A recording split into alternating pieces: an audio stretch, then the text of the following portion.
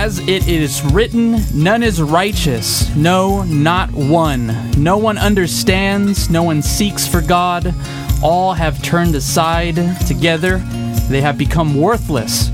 No one does good, not even one. That is Romans chapter 3, verses 10 through 12. And welcome back to another edition of Bridge Radio. And we're coming at you from the great state of Texas. That is the AW Varilla. As always, I am your host, Julio Mar Rodriguez, and we got the boss in front of me, El Jefe. What's up, people? That's Steve Den Hartog. And today's program is going to be another testimonial.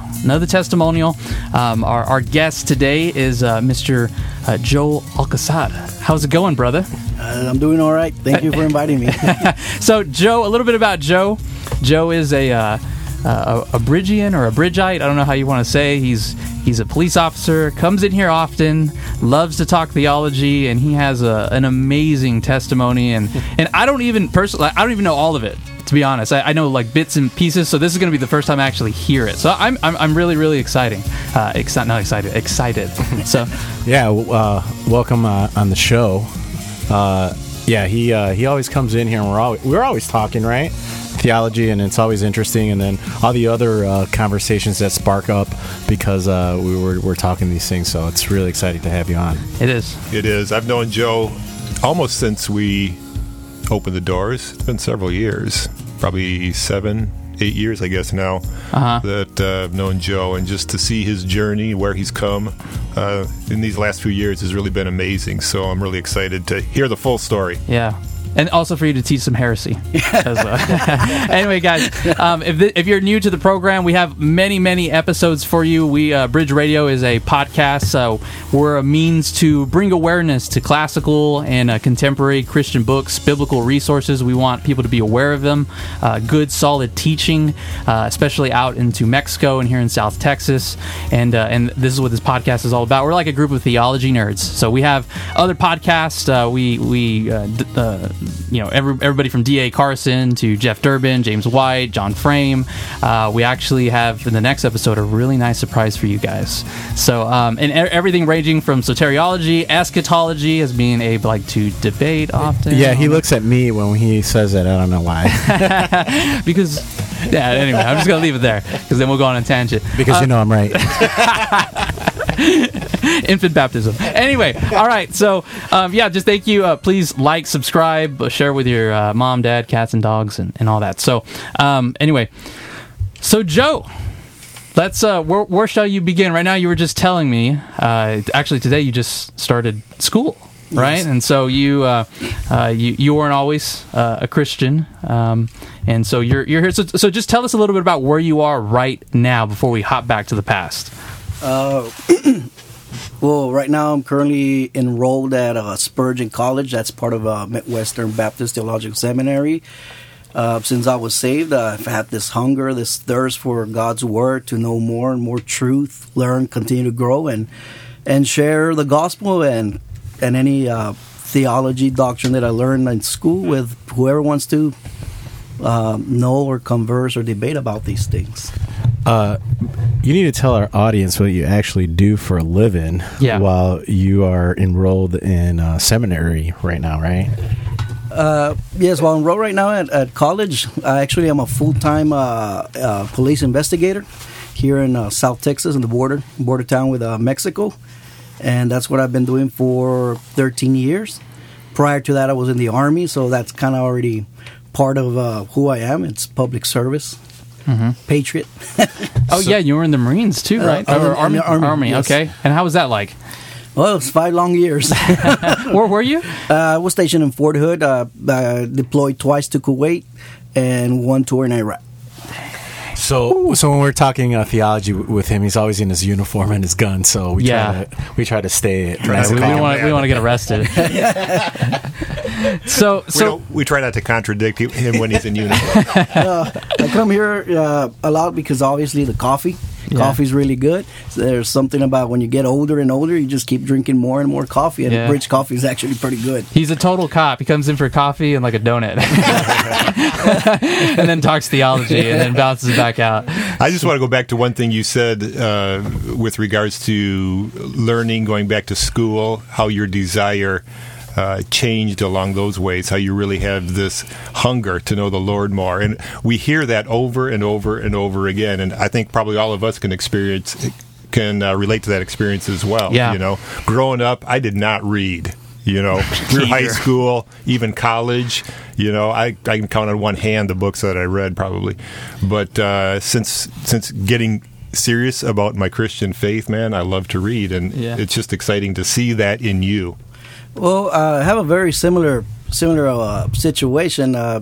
Before being saved, coming to the Lord, I actually didn't read. The only magazines I had were hot rodding magazines, Chevy High Performance. And I wouldn't even read these. I would just glance through them, looking for projects or trying to figure out problems I had going on during my hot rodding projects. But since I was saved, you know, it's this constant desire, night and day, of just reading something, growing, continue to learn more, hoping to that the Lord continues to draw me closer and closer to Him, conforming me to the image of Christ. Yeah. So, what is your favorite Christian book that you've picked up at Bridge? Because I do want to remind our audience that we are a Christian bookstore. I know that there's not a lot around. You know, we were watching The Dividing Line the other day, and we were listening to it, and we were like, I mean, there's not a lot. Oh yeah, I did hear Dr. White. Yeah, and we're like, Bridge, you know. So why don't you share to the audience? I mean, I don't want to get off topic, but just because we're talking about books. Well, I don't have a favorite book right now, but I do come often to Bridge to buy books. So I've bought, since I've been coming into the ministry to buy books and coffee. I just pick up books, and I just ask Steve, hey, any topic that I might be struggling at the time, I asked him, Steve, I'm struggling with this. Instead of answering the question, which is the easiest route, he actually goes back to the shelves and picks out a book. Here, read this. And that's usually how it works. I just picks out books, give them to me, and I read these books. That's pretty cool. Yeah, and you've been picking out big books mostly for study recently, right? Because you've been in school, so your reading hasn't necessarily been for pleasure so much, but more for your studies. Yes. Not that that's not pleasurable, but it could be a little worrisome there, reading so much books, because everything I have to read, I have to be able to put it on paper and write and turn in paper. Right. So it gets a little stressing sometimes. All right. So you talked a little bit about hot rod magazines, and you know, I don't know who you were. I know who you are today. I don't know old Joe. So it's we always know it through the new birth. There's just a lot that changes. New heart, new mind. God, transfers your heart of stone to a heart of flesh. So how did Joe with a heart of stone look like? Let's start there. Well, let me give you a little background. I come from a divorced family. I was actually born in Harlingen, Texas. Around the age of 4, I've moved up to Laredo. Been here in Laredo since then, with the exception of my military time. But I didn't grow up with my mother either. I was actually raised by my grandparents. My grandparents have a background of Roman Catholicism. So that is very common here in Laredo. 70% of the community is Roman Catholic, whether they're practicing or not. It is 70%. So obviously, as a child, in my preteens, I had to go to catechism classes. Obviously, I was baptized in the Catholic faith and church, and I went pretty consistently because my grandparents would send me on Saturdays and then Sunday Mass, and however, they wouldn't go to church themselves, but they would send me. Around somewhere where I started going to high school, around 9th, I think it was probably when I jumped to high school. That's when I kind of started getting a little distant from going to church, and started hanging out with my friends, which I already knew from a long time, and they basically have the same background, very similar background. Our parents, grandparents, Roman Catholic. That's what they do. It's part of what we do in this community, and I just distanced myself as I continue to grow. in my teenage years. I just kind of started trying out all those things that nobody tells you not to try, right? Get into mischief and things. I wouldn't get, obviously, into a lot of trouble or never had any problems with the law. But, yes, I had my moments of rebellions and disobedience to my grandparents and hanging out with my friends. I joined the Army at 17. Actually, my mom had to sign me off because I was too young. I did, like I said before, I was in the Army for 5 years. I did 2 tours in Kuwait, 1 in Iraq. Most of the time, if I was not overseas, I was in Fort Hood. Obviously, there I continue to do what everybody else was doing, just the status quo, the cars, the girls, buying things, the clothing, all these things, continue to develop in my persona, as these are the important things. This is the status quo. These are the things that matter. And growing up without a dad, obviously, as a young man, with grandparents in the low-income barrio, in the neighborhood, I mean, these are the things these flashy things are the things that ones desire. They desire it, and that desire for these things were the ones that actually drove me to work hard, and make more money and get a better job, and so I can get the bigger house, I can get the nicer cars, and so forth and so forth. Get the best looking girl. I mean, that was the status quo. All these things are the ones that I was after. I left the Army. I came back. The first weekend I was back from separating from the military. That's when I met my wife. And eventually, about 2 years later, we married. My wife also comes from a Roman Catholic background. We married there at the Roman Catholic Church. And, at the time, I wasn't really thinking about it, but to me, it was just another box to check off. I already have a military career. I already have a good job. Now let me check off this box. I want a wife, a good wife. Let me get some kids. Check off that box. It was more like me and my desires of meeting the status quo in this world that I was just checking boxes off. And as time continued of being married, I just kind of kept on sinking more into that superficial, materialistic mentality, to where I already had my wife and kids, but that wasn't not enough. I ended up opening a business, and what this business did was just create more greed in me. I wasn't satisfied at the time with just my police officer job, which was a good salary, good benefits. I wanted more. During this time, I had not a few muscle cars, new and old, and this is where most of my time and money went, because these are the things that I desire for. I would not pay attention to my wife and my kids. It's where most of the time would go into cars and hanging out with my friends at work. After hours, I will go out by myself a lot, go hang out with friends at work, and so I continue. I just continue to have more desires. Like that desire, I was captivated by owning stuff, having stuff, raising my fist and telling people, I made it, look at me, I did all this on my own. I got all this on my own, but somehow I was never satisfied. I would meet a goal and I was not satisfied. I would get the car that I wanted and I wasn't satisfied. I had the house that I wanted, well, I was no longer satisfied. And here it's very common. I'm pretty sure other places too, there where people change cars every 2 years. Well, I would change them every year. 2 years was too much. Once a year, change a car, get something new. And that's the kind of lifestyle I was living. Very superficial, very materialistic. And sounds like Ecclesiastes chapter 2. Yeah. yes. Just working and working. Just the toil of life. And somehow I was not satisfied in my marriage no more, and ended up separating from my wife around December of 2014. How long were y'all married, if you don't mind me asking? But around this time we were already 8 years, Okay. About 8.5 years, All right. more or less.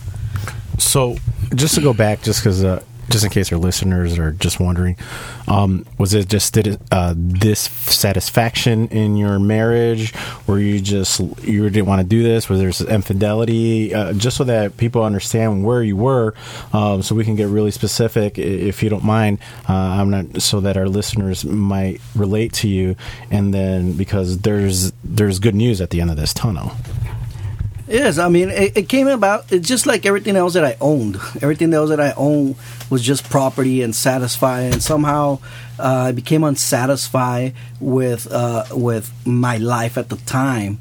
And it's not that my wife or my kids were doing something to dissatisfy me. It was just me that I met this goal. And around before I left, yes, I ran into a former girlfriend, and I did fall into infidelity, but that wasn't the leading cause on why I abandoned my home. It was just I had already met goals. I had already checked boxes off. I wanted to continue to check boxes off, and the actual business was the one that was driving me. And I saw my family as a stumbling block for me, as a wall. I couldn't get through, a hurdle I needed to jump, because my business was growing and was demanding much more of me, and my wife at the time would not support my ideas, but however she will allow me to do the things just to kind of keep me happy.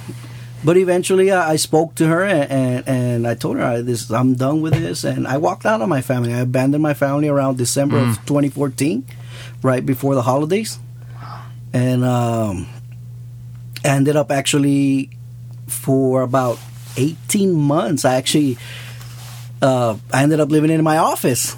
Wow. Like for real, that's where I was at. This real small mobile office that I had.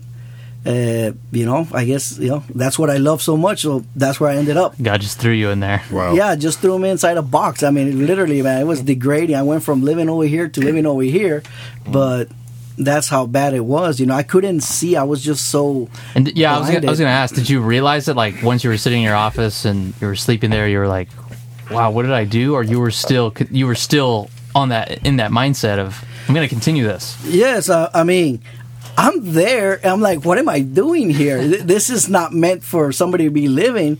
But, well, of course, with separation and divorce, comes a child support. So my business at the time was doing very well, but a lot of my customers were unfortunately not paying their accounts, and I was just living off my police officer paycheck, and half of that was going to child support.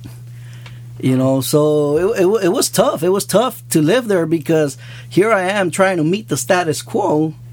However, I ended up on the other end of the status quo, like the no man's zone, You're like, but that's where I ended up. That's how blinded I was by money. It was money that drove me. It wasn't women. It wasn't cars. It wasn't things. It was just money and the pursuit of power. It was just these things that drove me. So how was the Lord working on you throughout this time? Was it, did you have just like this experience where you just, you saw the light and boom, everything changed? Or had the Lord been working on you periodically through these years and months prior to becoming a Christian? After leaving the house, I was, now I know it was the Lord working, because everything was failing. Everything was just coming apart. I continued to dig myself in a deeper and deeper pit, and everything went wrong. Everything went wrong. No matter what, everything went wrong. From relationships with my friends at work or outside of work, with money, never having money. I mean, it got to the point I didn't even have money to feed myself. And somehow the Lord was graceful. He was graceful, because when those times came around, somehow I just got a call from a family member, a friend, to invite me over to come and eat. Wow. Yeah. As if they knew that I had no money to not eat. I mean, Wow. That's how bad it was, and everything continued to fail. No matter what I did. It reminds me a lot of just the way how the Lord will use those, like, you said your desire was money and power, and he'll just hand you over to that. It sounds a lot like even Jeff Durbin's testimony with the drugs and the fame and all the money, and then God just hands him over, and he was about to die. I mean, that's. I mean, and then he lost everything too, and just like you, it seemed like from one day to the next, everything was just gone. And for the listeners, I had the same experience. It's like you're chasing until there's no satisfaction in what you're doing. But yeah, I mean, and you were mentioning Ecclesiastes too. I mean, the Solomon, who we think most likely wrote Ecclesiastes, was saying, I was just trying this, and this, drinking, women, real estate, whatever, and nothing satisfied him. So I'm assuming that that's the experience that you were having during this time, and God beginning to draw himself to you with these events. So how did the Lord continue to work in your life then through winnowing these things away from you, making you realize that these things are not going to ultimately satisfy? Again, I go back to St. Augustine. You have made us for yourself, O Lord, and our hearts are restless until they rest in Thee. And I think each of us can say that, claim that testimony. We try to find our satisfaction in all of these things horizontally, and they end up not satisfying. So the Lord continued to work on you in that way. What was He doing as far as drawing you to Him? Was there any Christian influence in your life at that time? Did you have a desire to go to any Bible studies, or how did that work? Well, at the time, I didn't know people were already praying for me. I know some brothers that were praying for me. I was not aware of this, but of course, the Lord continued to draw me to Himself by my projects failing. Things just failed. There was unrest. I mean, I couldn't sleep at night. I mean, it was just things, trying to, how could everything go wrong and just continue to go wrong, and at the time, I had this customer who somehow asked me, "Is everything okay?" I was there. He was going to go ahead and pay an invoice, and he said, "Like, what do you mean?" "Well, you look a little off." And somehow, I just felt like opening up to him, and I told him what had been going on for the past 2 years, and I told him, something, I don't know anything about God. I've heard about Him, but I've never actually sat down to read the Bible. And I told him, I know you're a Christian. Do you think there's anyone in your church that might want to sit down and talk to me about God and take me through a Bible study? I would like to learn about Him. So he was actually taken back when he heard that, like, whoa, oh, well, I'll check. And 2 weeks later, he called me and he told me that if I was still interested. I told him yes. 2 weeks later, things were just worse than they were 2 weeks before. So I told him yes, of course. At the time, I was just doing it because I was just trying to find a solution to my problems. Like maybe God is going to solve my problems here, my financial problems, my marital problems, which now I was legally divorced. And he told me, well, I'll do it. And he said, "Oh, you're going to do it?" And he said, "Yes, I'm going to do it." And well, we're going to do the Book of Romans. And I think he actually came here to the bridge to buy a Bible, a paperback, and that's he gave me that. And that was Zeke, right? Yeah, that was Zeke, Mr. Z. That was him. And we started going through the Book of Romans. He never ever invited me to church. He didn't bring me here to the bridge. Actually, I met God at Starbucks. That's where we would go. That's where we would go. You met God at Pagan Coffee? I'm not saying that he makes Pagan coffee, but we were there. No, we were there, and that's where we started going to the Book of Romans. And I know you gentlemen know Zeke. Zeke is like this very quiet, soft-toned man, and while we were going through the Book of Romans, the first 3 chapters was just like I was being slapped in the face, like everything I don't want to hear, I was hearing it. And this is it. And then if you know Zeke, you're looking at this meek man, soft tone, reading and explaining, which was basically doing an expository Bible study. explaining verse by verse. And here I am sitting there thinking to myself, I can't believe this guy just said this to me. And I actually wanted to walk out, but out of respect that we had business together, that kept me there. Right. Kept me on that seat. What made you so, I guess, upset about what he was reading in Romans? Very simple. The first 3 chapters of Romans are very, very tough. Nobody stands after reading the first 3 chapters of Romans. There's nobody gonna stand up. Everybody's convicted. Yeah. So when the introduction, Julio just read the introduction, and no one's righteous, no, not one. Mm-hmm. And did it make you angry or upset? Like, if you kind of talk a little bit about that, because what exactly were you feeling when he was reading those things? I could just feel my blood boil. I was upset, but being in the type of job that I have and being professional, being used to people saying things that I don't want to hear. We have to keep professional and maintain a good demeanor. Not threaten anybody. So I will maintain my composure. But in the inside, I was ready to walk out. I can't believe this guy is saying these things to me. So were you getting more upset at him or what the word of God was being spoken, or both? No. Like I said, Zeke, meek man, humble, soft-spoken, but the things, just reading and explaining what they meant, it was like I was just being slapped right there, and I was taking I came for an encouragement. I was looking for some kind of emotional support system here. So it sounds like it was the work of the Holy Spirit convicting you and doing the work in your heart, as opposed to necessarily being angry with Zeke, because to hear those words, I think most people just kind of ignore them. Yeah, unless it's the Holy Spirit that's doing the convicting. Which leads me to my next question, which is why on earth did you come back? You had to go. You had to sit there through 1, 2, and 3. Well, that's the amazing thing, because every time you see, this is a thing. Zeke, he had to rearrange his entire schedule to see me because I work shift work.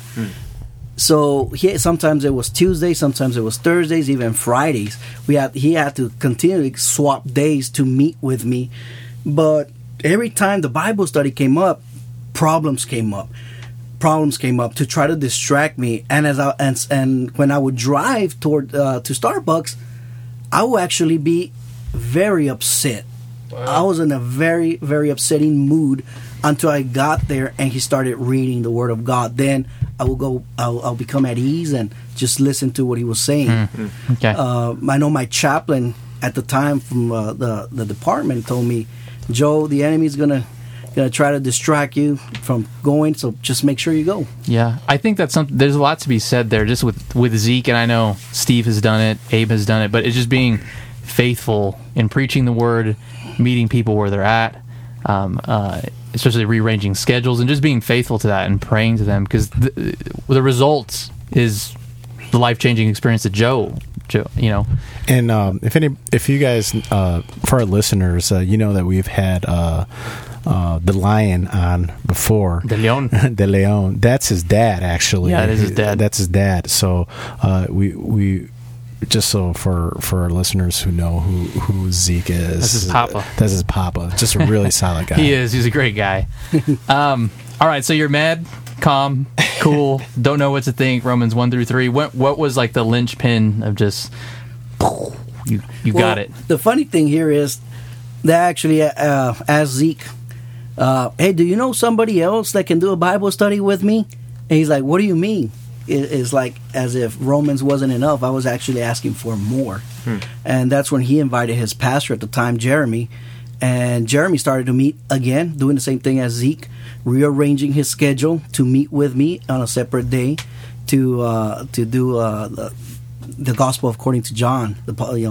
So that was different. I was somehow 3 weeks later from when I started Romans, I was already doing 2 Bible studies on 2 separate days, and I would still feel the same of, being upset, going upset there. But once I got there, I believe it was the Lord that would put me at ease and just, they would feed me all this truth. Okay. So when was the point, the point of contact of true saving faith with true saving faith? The true saving faith came around on February 11 of 2016. I was at this time I was no longer living in my apartment. I was already a few months into having this very, very small office. I mean, living in my office. I had this little small apartment that used to be a garage, renting it out from elderly couple that had made that into just for revenue purposes. And I'm there, living there by myself, and nothing's going right. I can't get along with my ex-wife. I can't get along with my best friend. I just can't get along with anybody. And that night, February 11, just hit me. I was just there by myself. I was trying to figure out what had gone wrong in my life. How did I end up from having all the things I wanted, and I was in this former garage living there, and I was doing Bible reading at the time. I don't remember exactly what I read that night, and I just started weeping, because I just couldn't believe how bad my life was going, and I just said, I'm sorry, Lord, I'm sorry, and I just continued to weep through the night, and I just fell asleep. I just fell asleep, and somehow the next day I just felt different. Wow. I no longer felt sad. The sadness was from the night prior was no longer there. There was just a lot of peace, and determination when I woke up, and things just started happening there. The Lord just started taking things away from my lifestyle, little by little. I noticed within the first week that my profanity was gone. That happened overnight. I noticed that when the first week was the last time I said this word, and oh wow, it's been a week since and alcohol, no more drinking, no more taking any of my prescription pills that I had at the time that I was sometimes I would abuse just to kind of go to sleep. Wow. And I mean, a lot of things just the Lord did away with them overnight, and since then I haven't gone back to them. Yeah, I remember talking with an acquaintance we both know, and he said that before you were a Christian, he would not even let you around his kids because of your language. Your language was so bad, and it just switched like that, switched off like that. And that's anybody who's experienced just the new birth of becoming a Christian, we know what that feels like. It's a strange feeling. It is literally like even our interview with Nedelka. Remember, she even said it was like from one day to the next. Yeah, God had just removed her depression, her anxiety. Yeah. She felt hunger again. Yeah. It was like the burden was lifted, and it seems like once you came to saving faith to understand the gospel, it was a shift. And I want to preface too, that doesn't always happen, but God's gracious in some people's lives where that actually does happen. So yeah, sometimes it happens instantly, and sometimes it takes time. Yeah, but praise God. So you continued to grow in your faith, have a desire to continue to learn more, and tell us, what happened then. How were you reconciled to your wife, and give us that history. After being saved, I was very convicted that I was being a jerk with my ex-wife. I was still mistreating her and talking bad to her, even though she kept her cool and just took whatever I had to say. But now, as a saved man, I would actually speak to her with respect and just don't mistreat her anymore as I used to. I actually. I knew I was wrong, but I wasn't convicted after I was saved. So when I had to go pick up the kids, I would go pick up the kids, and actually, she herself was actually somehow taken back because there was no longer any profanity, mistreatment, or resentment towards her, and she was freaking out. Like what's going on? No, not really. She was just okay. She was just quiet. Just listening to what I had to say. And about a few weeks later, she actually invited me into the house. When I went to the house, while I was picking up the kids, and we were sitting there. We were sitting there at the kitchen table. I was waiting for the kids to get ready, and she kind of confronted me. she knew something was off, something was different. Like, so she's like, well, what's all this? What do you want with me? Why are you treating me like this now? And I told her, I think we need to get back together, and so forth and so forth. And so little words, a lot was spoken there. And she was actually, that's what she wanted. Eventually, Jeremy married us within the next 30 days or so, and I was able to move back into the house with her and, just reconcile her. What I didn't know at the time was, since the day I left my house to the time I went back, my wife was faithfully praying every single day.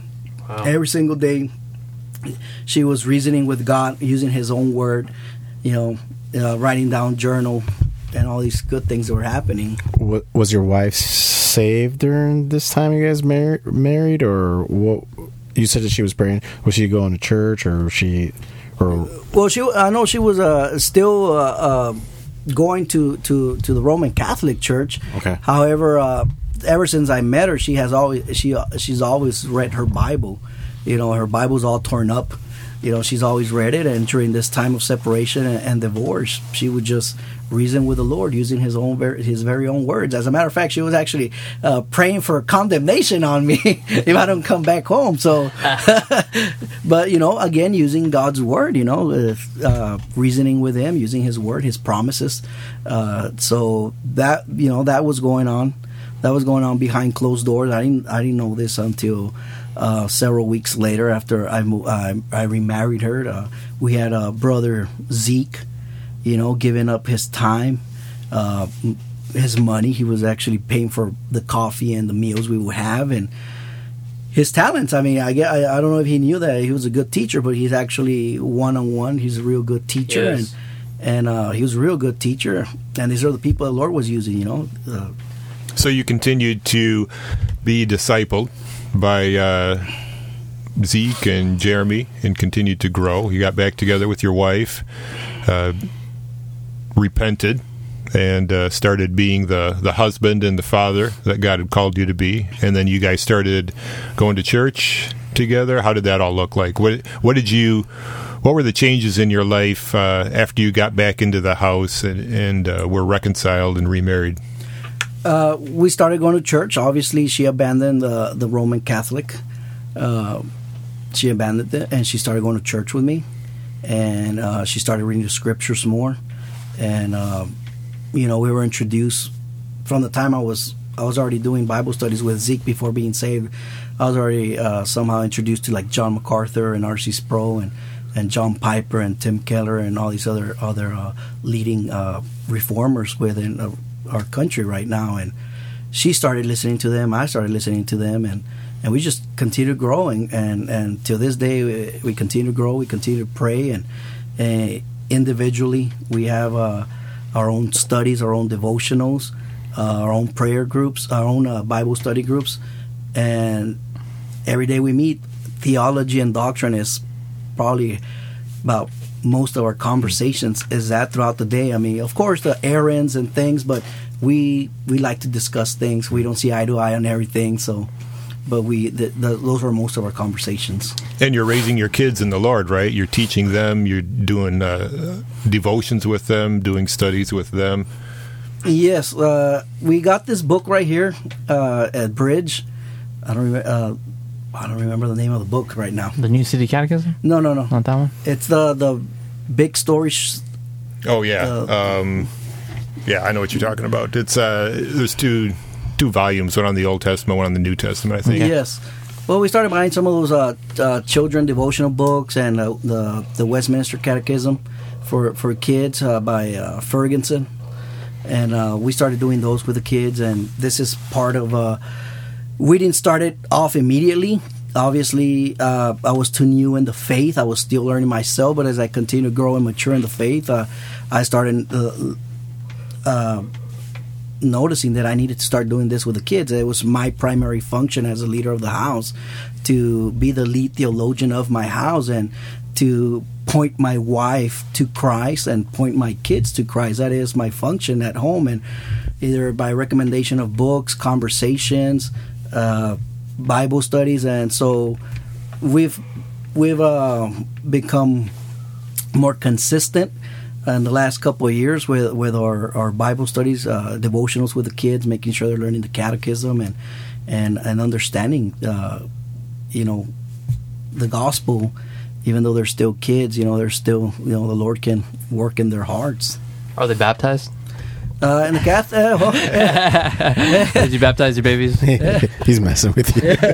I love it. So you, God draws you to saving faith. Steve said, everything is restored. Now, what point where you're like, I think that God is pointing me another direction, and if I'm not mistaken, just with our conversations together, you're going right now to school. You eventually want to become a pastor. Is that not true? Yes, I believe that's still true. About a year after being saved, I continue to struggle with this huge desire for ministry and to learn. And it takes a while. Normally within the reform circles, usually they tell you not to tell somebody, to encourage somebody into ministry.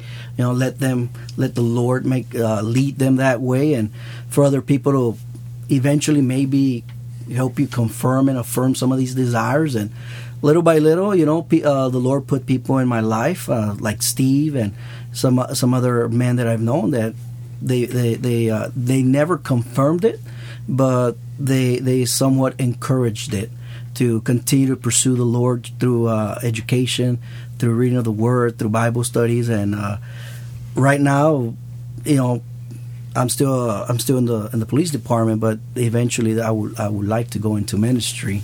But that's up to the Lord to open up those opportunities for me to do that. What kind of changes have you seen in your current position as a police officer? What kind of impact has becoming a Christian had with coworkers or just doing your job? Well, doing my job, it's very hectic.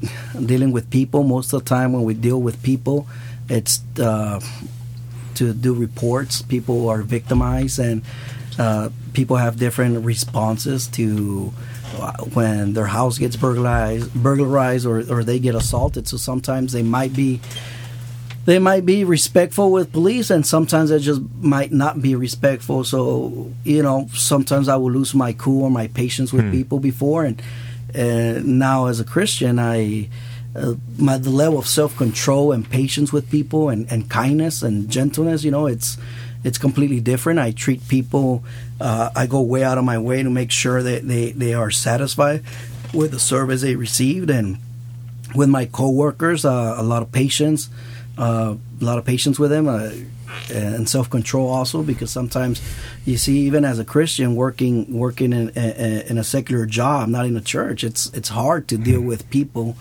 no matter if they're coworkers or somebody you're servicing. And the environment, it's not necessarily ideal for a Christian, so it's very difficult to keep blameless. Yeah. Tell the story, if you would, briefly with regards to, there's been at least one or two calls that you've been on where you've responded to somebody who has been very, very angry, and like domestic violence or something like that. And you responded to the call, and the person was very antagonistic toward one of your partners, or maybe a couple of them, but then they saw you and their whole demeanor kind of changed. I just think that's a fascinating story. Tell us about that, if you would. Well, I remember it was a gloomy night. Actually, it was. It's kind of one of those scary nights. Story time. Yeah. Yeah. So, no, but it was. Everyone just sit back here. Because even story time with Joe. No. Even the neighborhood itself was kind of eerie. The neighborhood itself was eerie. It's cold. It's drizzling. It's like 2 or 3 in the morning. Was it Halloween? No, it wasn't Halloween. But it was. A friend of mine, a co-worker, he responded to the call, and obviously I was sent to back him up. And there was this rowdy male with his elderly family, and as I get off my patrol unit from the sidewalk, I can see there's chaos going inside, and my coworker's trying to calm this guy down. He wasn't combative, but he was just out of control. And my coworker couldn't get him to settle down. But as soon as I step into the room, all the way to the rear of the house, this guy just calmed down. He looked at me and he said, "I want no trouble with you." And it kind of freaked me out, for real. It freaked me out because I'm like, and he told me, "I know who you are." And I'm like, and I'm over here thinking to myself, I've never seen you in my life. But he said, "I know who you are, and I want no trouble with you." So he turns around and he goes again chaotic with my coworker and his family members. And here I am. I come and touch him. I'm like, "Hey, I told you to settle down." And he said, I already told you. I know who you are. I want no trouble with you." And I'm like, I'm over here, but I don't know you. I just need you to settle down. Eventually, after talking to him, maintaining my composure and my control, we were able to settle him down and walk him out of the house. And obviously, he wasn't arrested that night, but he was just walked out of the house. And that really got me thinking, like, what does he mean? What just happened with this guy right here? I have a very similar incident prior to that one where they're just being combative or belligerent with my coworkers, and I get there and they tell me the same thing. "I know who you are. I want no trouble with you." And I'm like, "Well, what is this?" I'm not trying to be superstitious or anything, but like, what is this? I mean, what does this mean? And just for our audience, Joe is not. We're not talking Shaq here. He's an average sized guy, so it's not his physical presence that's intimidating. There was something else going on there. Which you told me the story, and just for our audience, what do you think? Because me coming down here from Chicago, we've just seen a lot of just things where I can just say that some of it is just, if it's fair for me to say, just I believe just demonic, just in a very just dark place here in Laredo. And we had a conversation in this story, and I think we were out there, but it might have been a separate. But in two different occasions, this is going on, and you never came across these people. But do you think that is a fair statement? I mean, we won't know, but what you might think that was. It took me a while to discern what was going on, and I do think it was possibly a demonic what was going on. I've dealt with a lot of rowdy people as a police officer, with people that are combative, but they never act like that. They never react like that. And these two occasions, even my friend on the first occasion, he made fun of me. He came, "What did you do? You put the Holy Spirit on him?" I'm like, how did you get him to calm down? I'm like, "What do you mean?" "Well, he was just combative and spitting and all these things. You came in and told him just to settle down. He settled down." And I was like, "I don't know, man. I don't know." And he was making fun of me, but I mean, it really got me thinking, what happened? And just to be clear, Joe's not this like charismatic guy or anything like that. Not at all. I've experienced the same thing down here, where I've come across as homeless people or people who are in trouble. And in Chicago, I ran into them every day. And it always freaked me out when I've encountered just people here. And maybe one time in Chicago where they just start saying things that are just extremely just offhand. And they start just saying things about Christ. And that really just, I don't know, but it's just really just weird. And I just wanted to make sure we clear that up, that you're not like, this wacky cop who's saying all these things. Yeah, you're not listening to But he's in a line of field where you see just a lot of darkness, right? Yeah. And you see a lot of pain, you see death, you see murder, you see a lot of things as a police officer.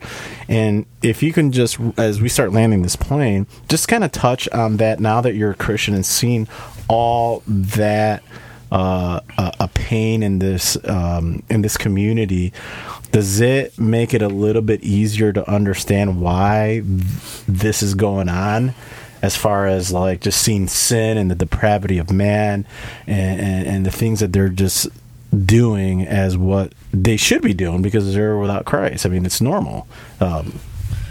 Yes, exactly like you said. I don't know who said it, but I remember listening to it once, and that's exactly what they said. Once you grasp the concept of people not having Christ in their life, not having the Holy Spirit in them, they're not regenerate, you can't expect anything else from unbelievers. They're exactly doing what they're supposed to be doing. And once you really come to understand that, you really can't blame people beyond what they're doing, because they're exactly doing what they're doing.